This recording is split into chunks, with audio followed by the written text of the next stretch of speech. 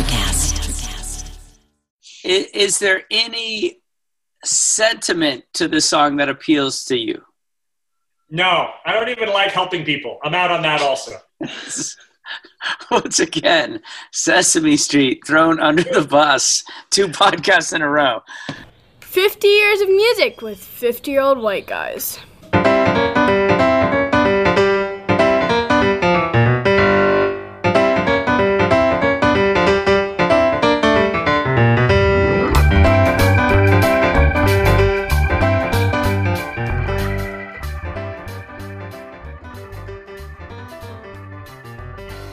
Fellas, how are you?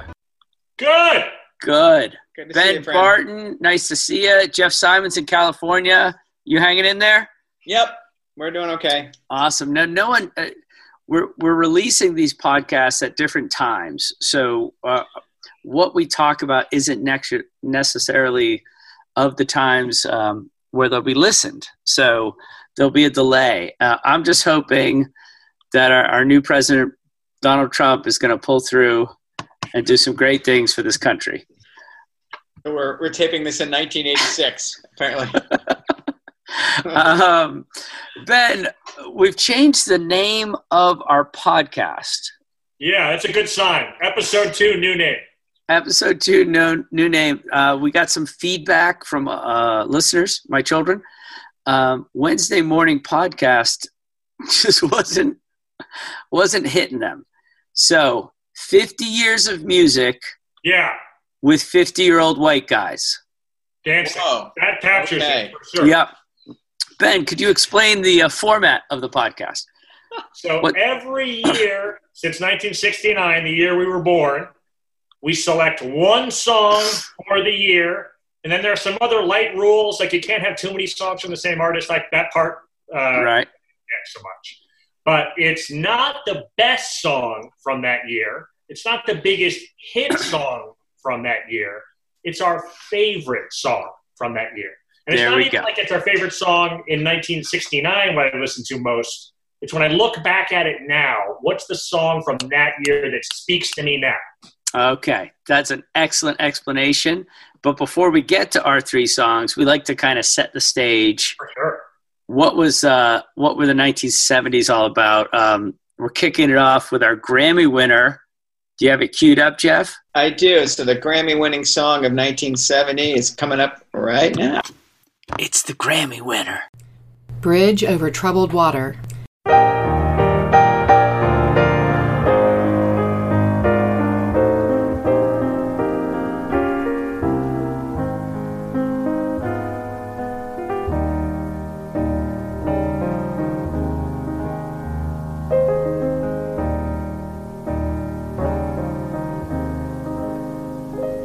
When you're weary,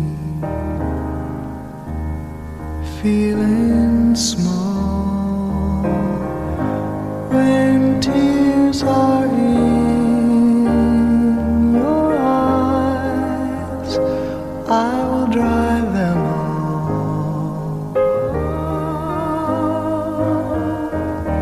I'm on your side. Oh, when times get rough and friends just can't be found, like a bridge over troubled water, I will lay me down like a... Hot take. Simon and Garfunkel, super overrated. That song sucks. Wow. He missed it. Wow. That's my take right there. That's a heavy Wow. take. Gosh. I'm very happy to back it up. Very happy to back it up. It reminds me of the Spinal Tap Cups and Cakes song. So I will say I kind of like Cups and Cakes. That's a I pretty know good. you do. I know you do. You like that early King stuff? Like the I little- do. I'm out. I'm out I on do. all of it. Frilly collars, Wait. cravats. There's a space for that. is there any sentiment to the song that appeals to you? No, I don't even like helping people. I'm out on that also. Once again, Sesame Street thrown under the bus. 2 podcasts in a row. Jeff, are you as harsh in your opinion of the song? That's a ridiculously hot take. I'm not a huge Simon and Garfunkel guy. I actually do agree with Ben that they're slightly overrated. I think they had the excellent timing of writing original songs when the folk thing was blowing up. Okay. And I think Paul Simon's written half a dozen classics, and this might be one of them. I think this is a good song. I don't know why Ben's so ruthless on it. Well, the folk thing blew up in 1963. We're in 1970. It's a late period Hendrix. Well, so this we is do not have to hear this wheat crap. Yeah, but come on, Joni Mitchell's Blue is 4 months later. I mean, you hate all the Joni Mitchell too? No, because that's a beautiful, spectacular remix. That's something new and interesting. That's like a retake on it. This is just a straight-ahead 1963 folk / pop song. It's just I think that's a little too harsh. That last Simon and Garfunkel record has the Boxer on it. It's got Cecilia. Cecilia's great. Yeah, it's got The Only Living Boy in New York. I actually even kind of like some of the stuff that's in The Graduate. I just rewatched The Graduate. Right. So great. So great. Well, I got to tell you, I know what the Grammys have in store for us in the 80s, and you're not going to believe. I'm amped for that. You're not going to believe how far behind they've fallen by the time we get to the 80s. Well, Simon and Garfunkel have thrown us a bit of a wrench because usually our format is to go to the Grammy-winning song to get a flavor of the year, and then the number 1 hit of the year. Turns out it's the same. Yeah, how about that? Which is fascinating because it was pulled over from its release, I guess, in 1969, but it was still – oh, no. I'm sorry. It's number 70. Okay. All right. But that suggests that Ben's whole, it's behind and it was over. It was the number 1 most popular song of one of the most, one of the years in America where music was riding the zeitgeist. I mean, it was definitely beloved by undergraduates. Marginally better than the Age of Aquarius, but I'm still happy. Okay. Love it. Well, let's get into 1970. Y'all are allowed to do research on your song, on your artists and stuff, but I'm hoping you're not going to pick up tidbits of what happened in 1970. So Ben, first question to you. Who won the Super Bowl in 1970? Ooh, I know the answer. I know the answer to that. Jets, right? It is not the Jets. I don't know. Green Bay? Who? Super Bowl 4, Kansas City Chiefs 23, Minnesota Vikings 7. That's weird that you know that, but yes. That is upsetting. Yeah. Jeff Simons, who won the World Series? Oh, the Baltimore Orioles after being upset by the Mets in '69, right? Isn't that the year Brooks finally got a ring? That is correct. Some of the news stories. Okay, brace yourself for death again in our lives. A cyclone hit Bangladesh and killed 500,000 people. Oh my God. I mean, that's insane. Tough day in Bangladesh. Especially in 1970. Good Lord, there are half as many people on the earth. That's just... An earthquake hit Peru. 67,000 people died. This kills me. An avalanche in the French Alps took out a tuberculosis sanatorium, killing 74. Good Lord. But in America, what were the most infamous deaths of the year? Oh, I know that one. Jeff. You got it, Ben? I know nothing, yeah. 5 undergraduates at Kent State killed by National Guardsmen in a war protest, right? 5 or 4? I don't know. 4. Less than 6. Certainly less than 500,000. Yes. No, I think it's 4, right? Is it 4 dead in a... Oh, right. I should have put that together. So the Kent State shootings occurred in 1970. Apollo 13 was another big news story. Yeah. What was the biggest news story in music, Ben Barton? Didn't some famous guys died, right? Did Hendrix die in 70? Maybe Jim Morrison? Morrison? He did. Hendrix. Morrison and Hendrix and Joplin all die in 1970, right? Does Morrison die in 70? He does. No, does. Maybe 71. Maybe he does in 71. Hendrix dies, Janis Joplin dies, And I don't know how she died, but I read that Tammy Terrell also dies. Oh, she has a massive aneurysm and dies in Marvin Gaye's arms on stage. Stop it. Yeah. What? Yep. An aneurysm as she was performing? Yeah, he never really recovered. Holy cow. All right. Well, before we get to our 3 songs, we've got an impossible question. Jeff Simons. Happy to help. Doonesbury debuts in 1970. It sure does. If you were stranded on a deserted island, would you rather have the complete collection of Doonesbury, of Calvin and Hobbes, or of The Far Side to entertain you for the rest of your life? Doonesbury, not even close. Gold medal with an absolute bullet. What? I love it. Really? It's got to be Calvin and Hobbes. It's got to be Calvin and Hobbes. No, I'm all right. I'm all right with the Doonesbury. Doonesbury was like how I learned about American culture, and it was the first thing that made me feel smart and like an insider. And I have just unabashed love for the Doonesbury stuff. Wow. And I'm alone on a desert island. I don't need to remember to have empathy or care for other people. I'd just be me and my cartoons, right? I am a huge Doonesbury person. Me too. In support of Jeff's point, I will note there's a lot more. Right. Okay. A lot more. Like you're on a desert island. You Yeah. a strip every year for 50 years. That being said, I would still choose Calvin and Hobbes because the total package of that. I could pick that up right now. I've read each one of those 100 times and still enjoy it. Yep, it's true. And also, like, the more is not always better. There are 35 Rush albums. Oh, dude. So. Well, I was also thinking The Far Side could kind of trigger me because a lot of those comics feature a person on a deserted island. You know? That's right. That's right. That'd be really too much tough. staring into a mirror on that one. You're right. All right. So, Ben, you have the invitation to cynicism question. Great. Nice. On brand. In 1970, Black Sabbath releases what is widely known as the first heavy metal album. Would the world have been better off without heavy metal? No. Heavy metal's awesome. Really?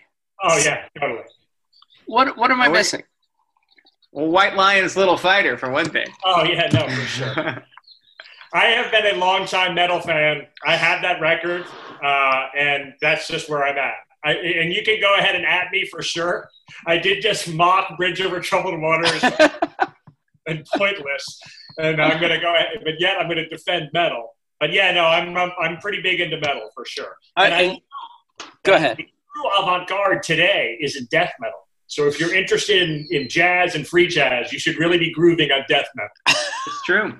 It's true. I'm sorry, White Lies, Little Fighter.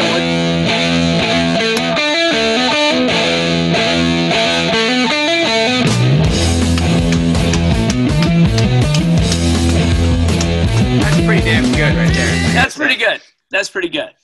Okay. So it's what turns me off then is the vocals on heavy metal.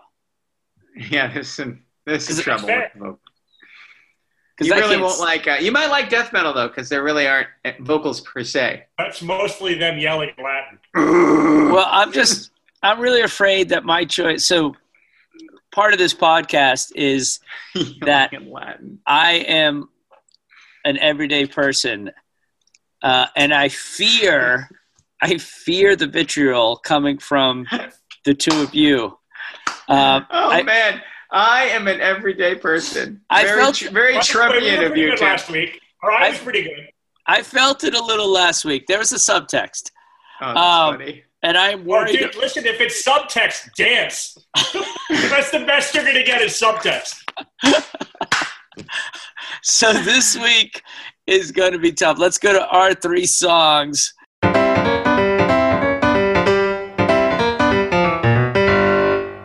Our 3 songs. I'm worried about mine. You went last week, right? What's that? Yeah, I went first last week, I think. So Ben goes first this week. Sweet. You want to do it, Tim, or no? No, I go last every time. Oh, you do? Right. Okay. All right. Jeff Simons, if you will cue up James Brown's Superbad. Here it is. right.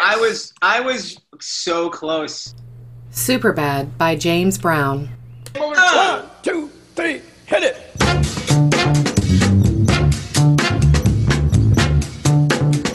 Watch me, watch me. I got it. Watch me, I got it. Hey, I got something that makes me want to shout. I got something that tells me what it's all about. I got soul, and I'm super bad. Wow. I got soul. The guitar comes in.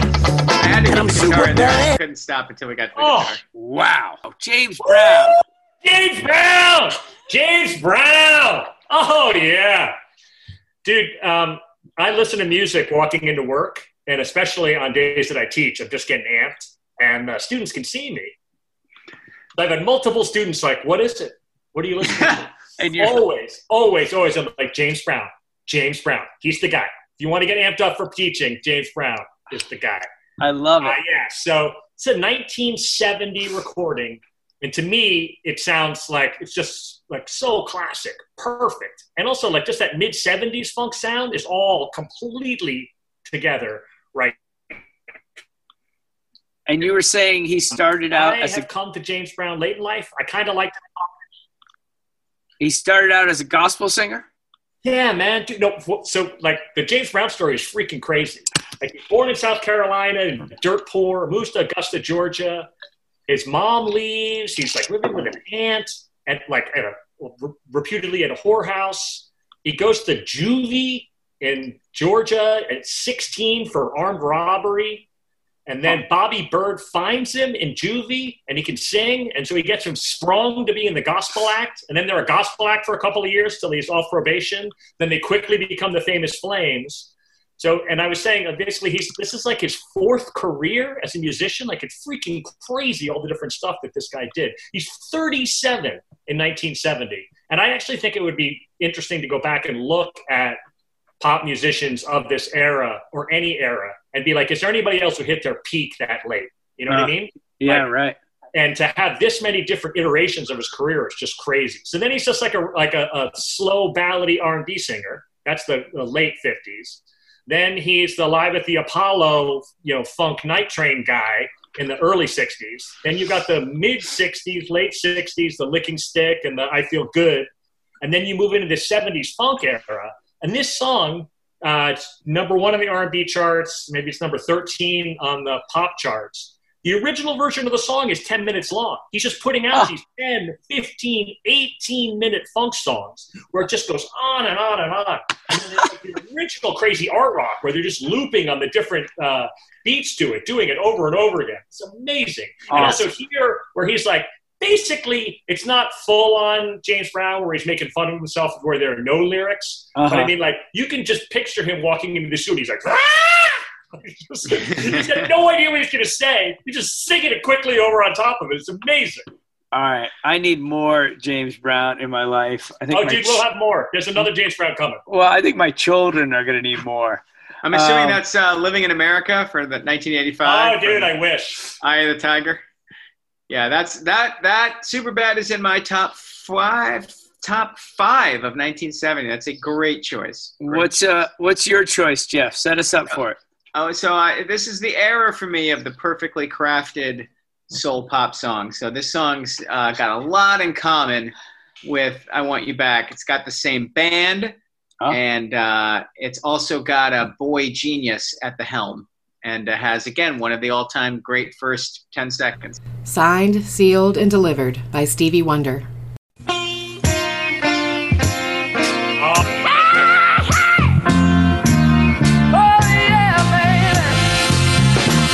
Like a fool, I went and stayed too long. I'm wondering if your love's still strong. Ooh, baby, here I am, signed, sealed, delivered, I'm yours. Then that time I went and said goodbye. Now I'm back and not ashamed to cry. Ooh, baby, here I am, signed, sealed, delivered,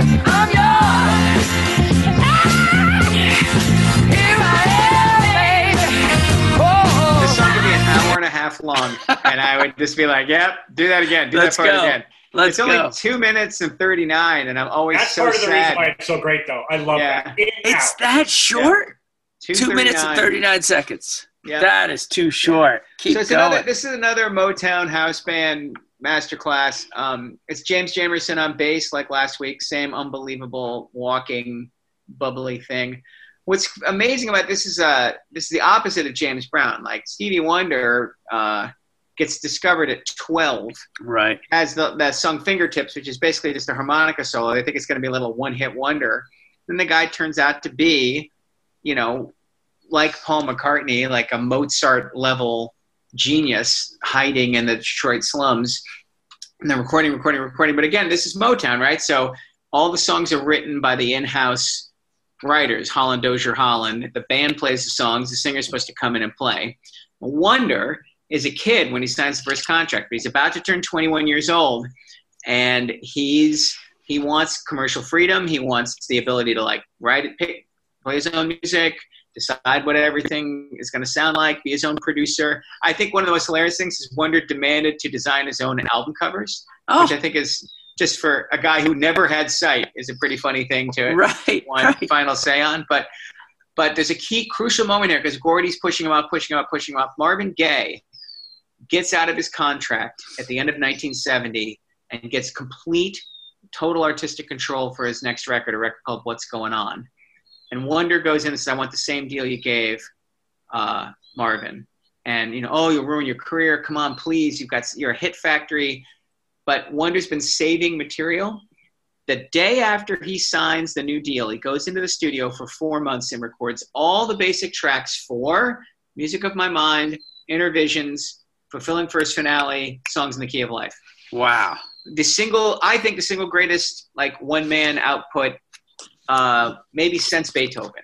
And so Signed, Sealed, Delivered is an amazing example of collaboration. Great songwriters, great band, great singer. And it's incredible to me that the kid who wanted out of this creative situation because he thought he could do better actually ends up doing better. Yeah. I mean, how often does that happen where, when the Beatles broke up, none of their stuff holds a candle to what they did together. And Wonder actually got better when he was given the freedom to go deeper into his own thing, which blows my mind considering how phenomenal Signed, Sealed, Delivered is. Yeah, but this is a retro song, though. I mean, I love this song, and I don't mean that as critique. Right. But this is the best possible version of that sound, and to me, that's like a 68, 67 song. I totally agree. It's Stevie Wonder, when he had all those songs in his head, he was like, I've got a whole different thing, man. Right. Other sound that's waiting for me.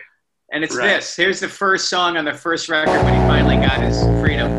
Please! Oh. This is him on Mama, baby. Wonder on every instrument here. Baby. Wow. And he's just showing off. Every day I wanna fly my kite, and every day I wanna fly my kite, and every day I wanna get on my camel and ride. Totally different thing. So you're totally right, Ben. Forward focused rather than looking backwards. He's playing the drums there as well? Yeah, everything. Wonder plays the drums on just about every track on those 5 records. Wow. There's a couple of guys were brought in to overdub really complicated stuff, but basically 90% of those 5 records is just Stevie. Oh, unbelievable. By the way, 1970, we didn't mention the Beatles breakup. Should we have mentioned that? Indeed. Yeah. Paul McCartney leaves. We also have a music festival on the Isle of Wight. Oh, yeah. It's a good one. Where 500,000 people kicked down the fence to make it a free festival, and the performers in the audience get into fistfights because the performers are English and want to get paid. All right. We could not take a more starker turn when it comes to music. You guys are bringing it in one genre. I'm coming at it at a very different angle. I'd like to restate our our vows that we're not going to make fun of each other. Whoa. Wait a minute. Dude, that was not in the prenup.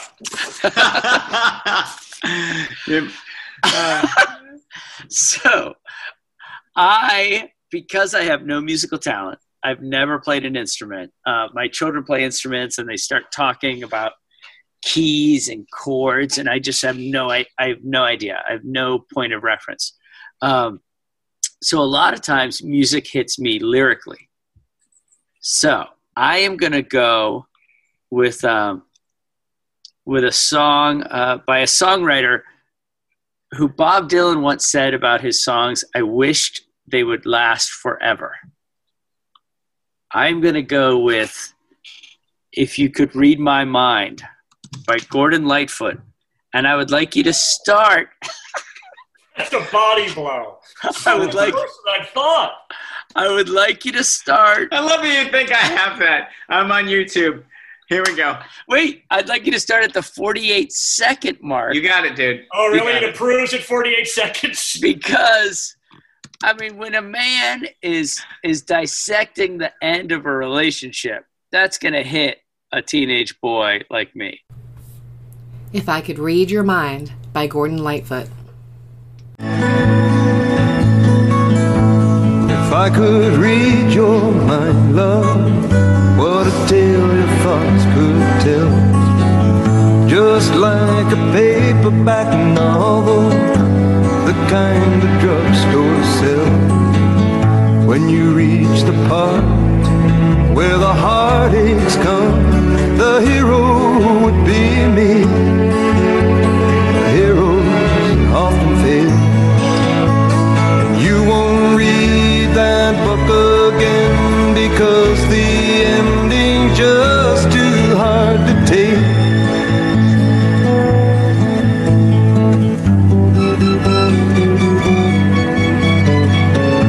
I think Bob Dylan got his wish.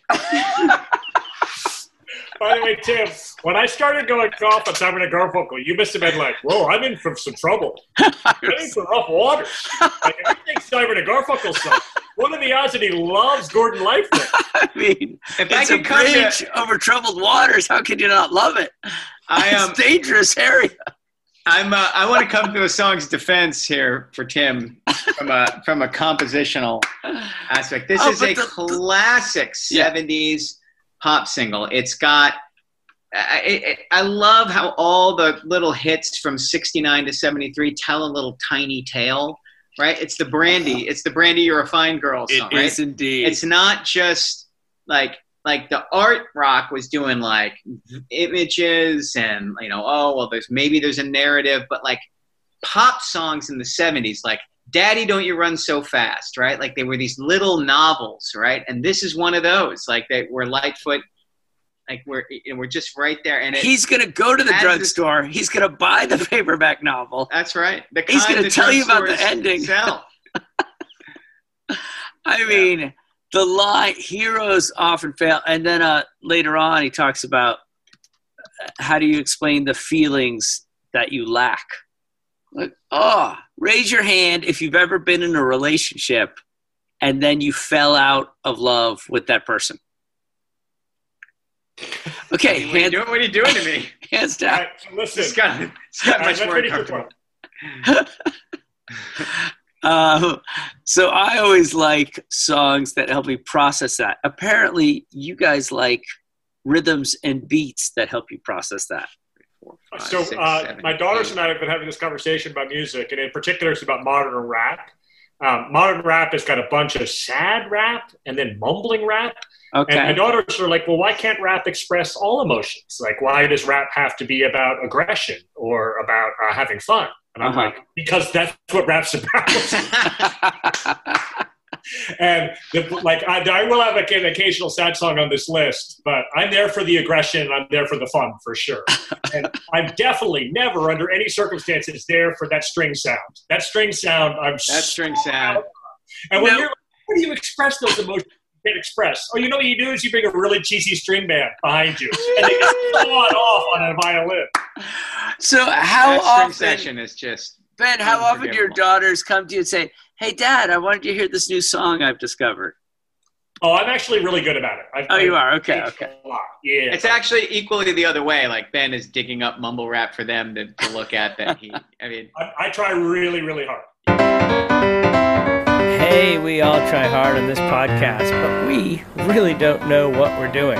If you do, give us advice on Twitter at 50 Years of Music Podcast. Welcome to Sarah Talk Solutions. Ladies and gentlemen, you've tuned into a bit of a different type of show. I'm Sarah B and I'm your host. You can find me on my IG, which is Aussie_Sarah_LA. I talk about amazing, relevant conversations and topics and what functions that goes on in this magical, wonderful, wonderful city of the City of Angels. My IG, which is Aussie_Sarah_LA. Electric acid. Welcome to Transforming 45, the podcast that celebrates the incredible power of passionate voices. I'm your host, Lisa Boat. Join me in conversation with heart-led humans who share their deeply personal stories of transformation. Transforming 45 is here to uplift, connect, and remind you that it's never too late to write your next chapter. So get ready to be inspired, empowered, and transformed. Join me in this community where through powerful storytelling, we heal and reclaim our inherent magic.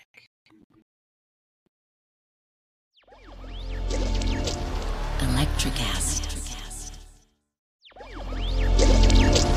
Electric acid.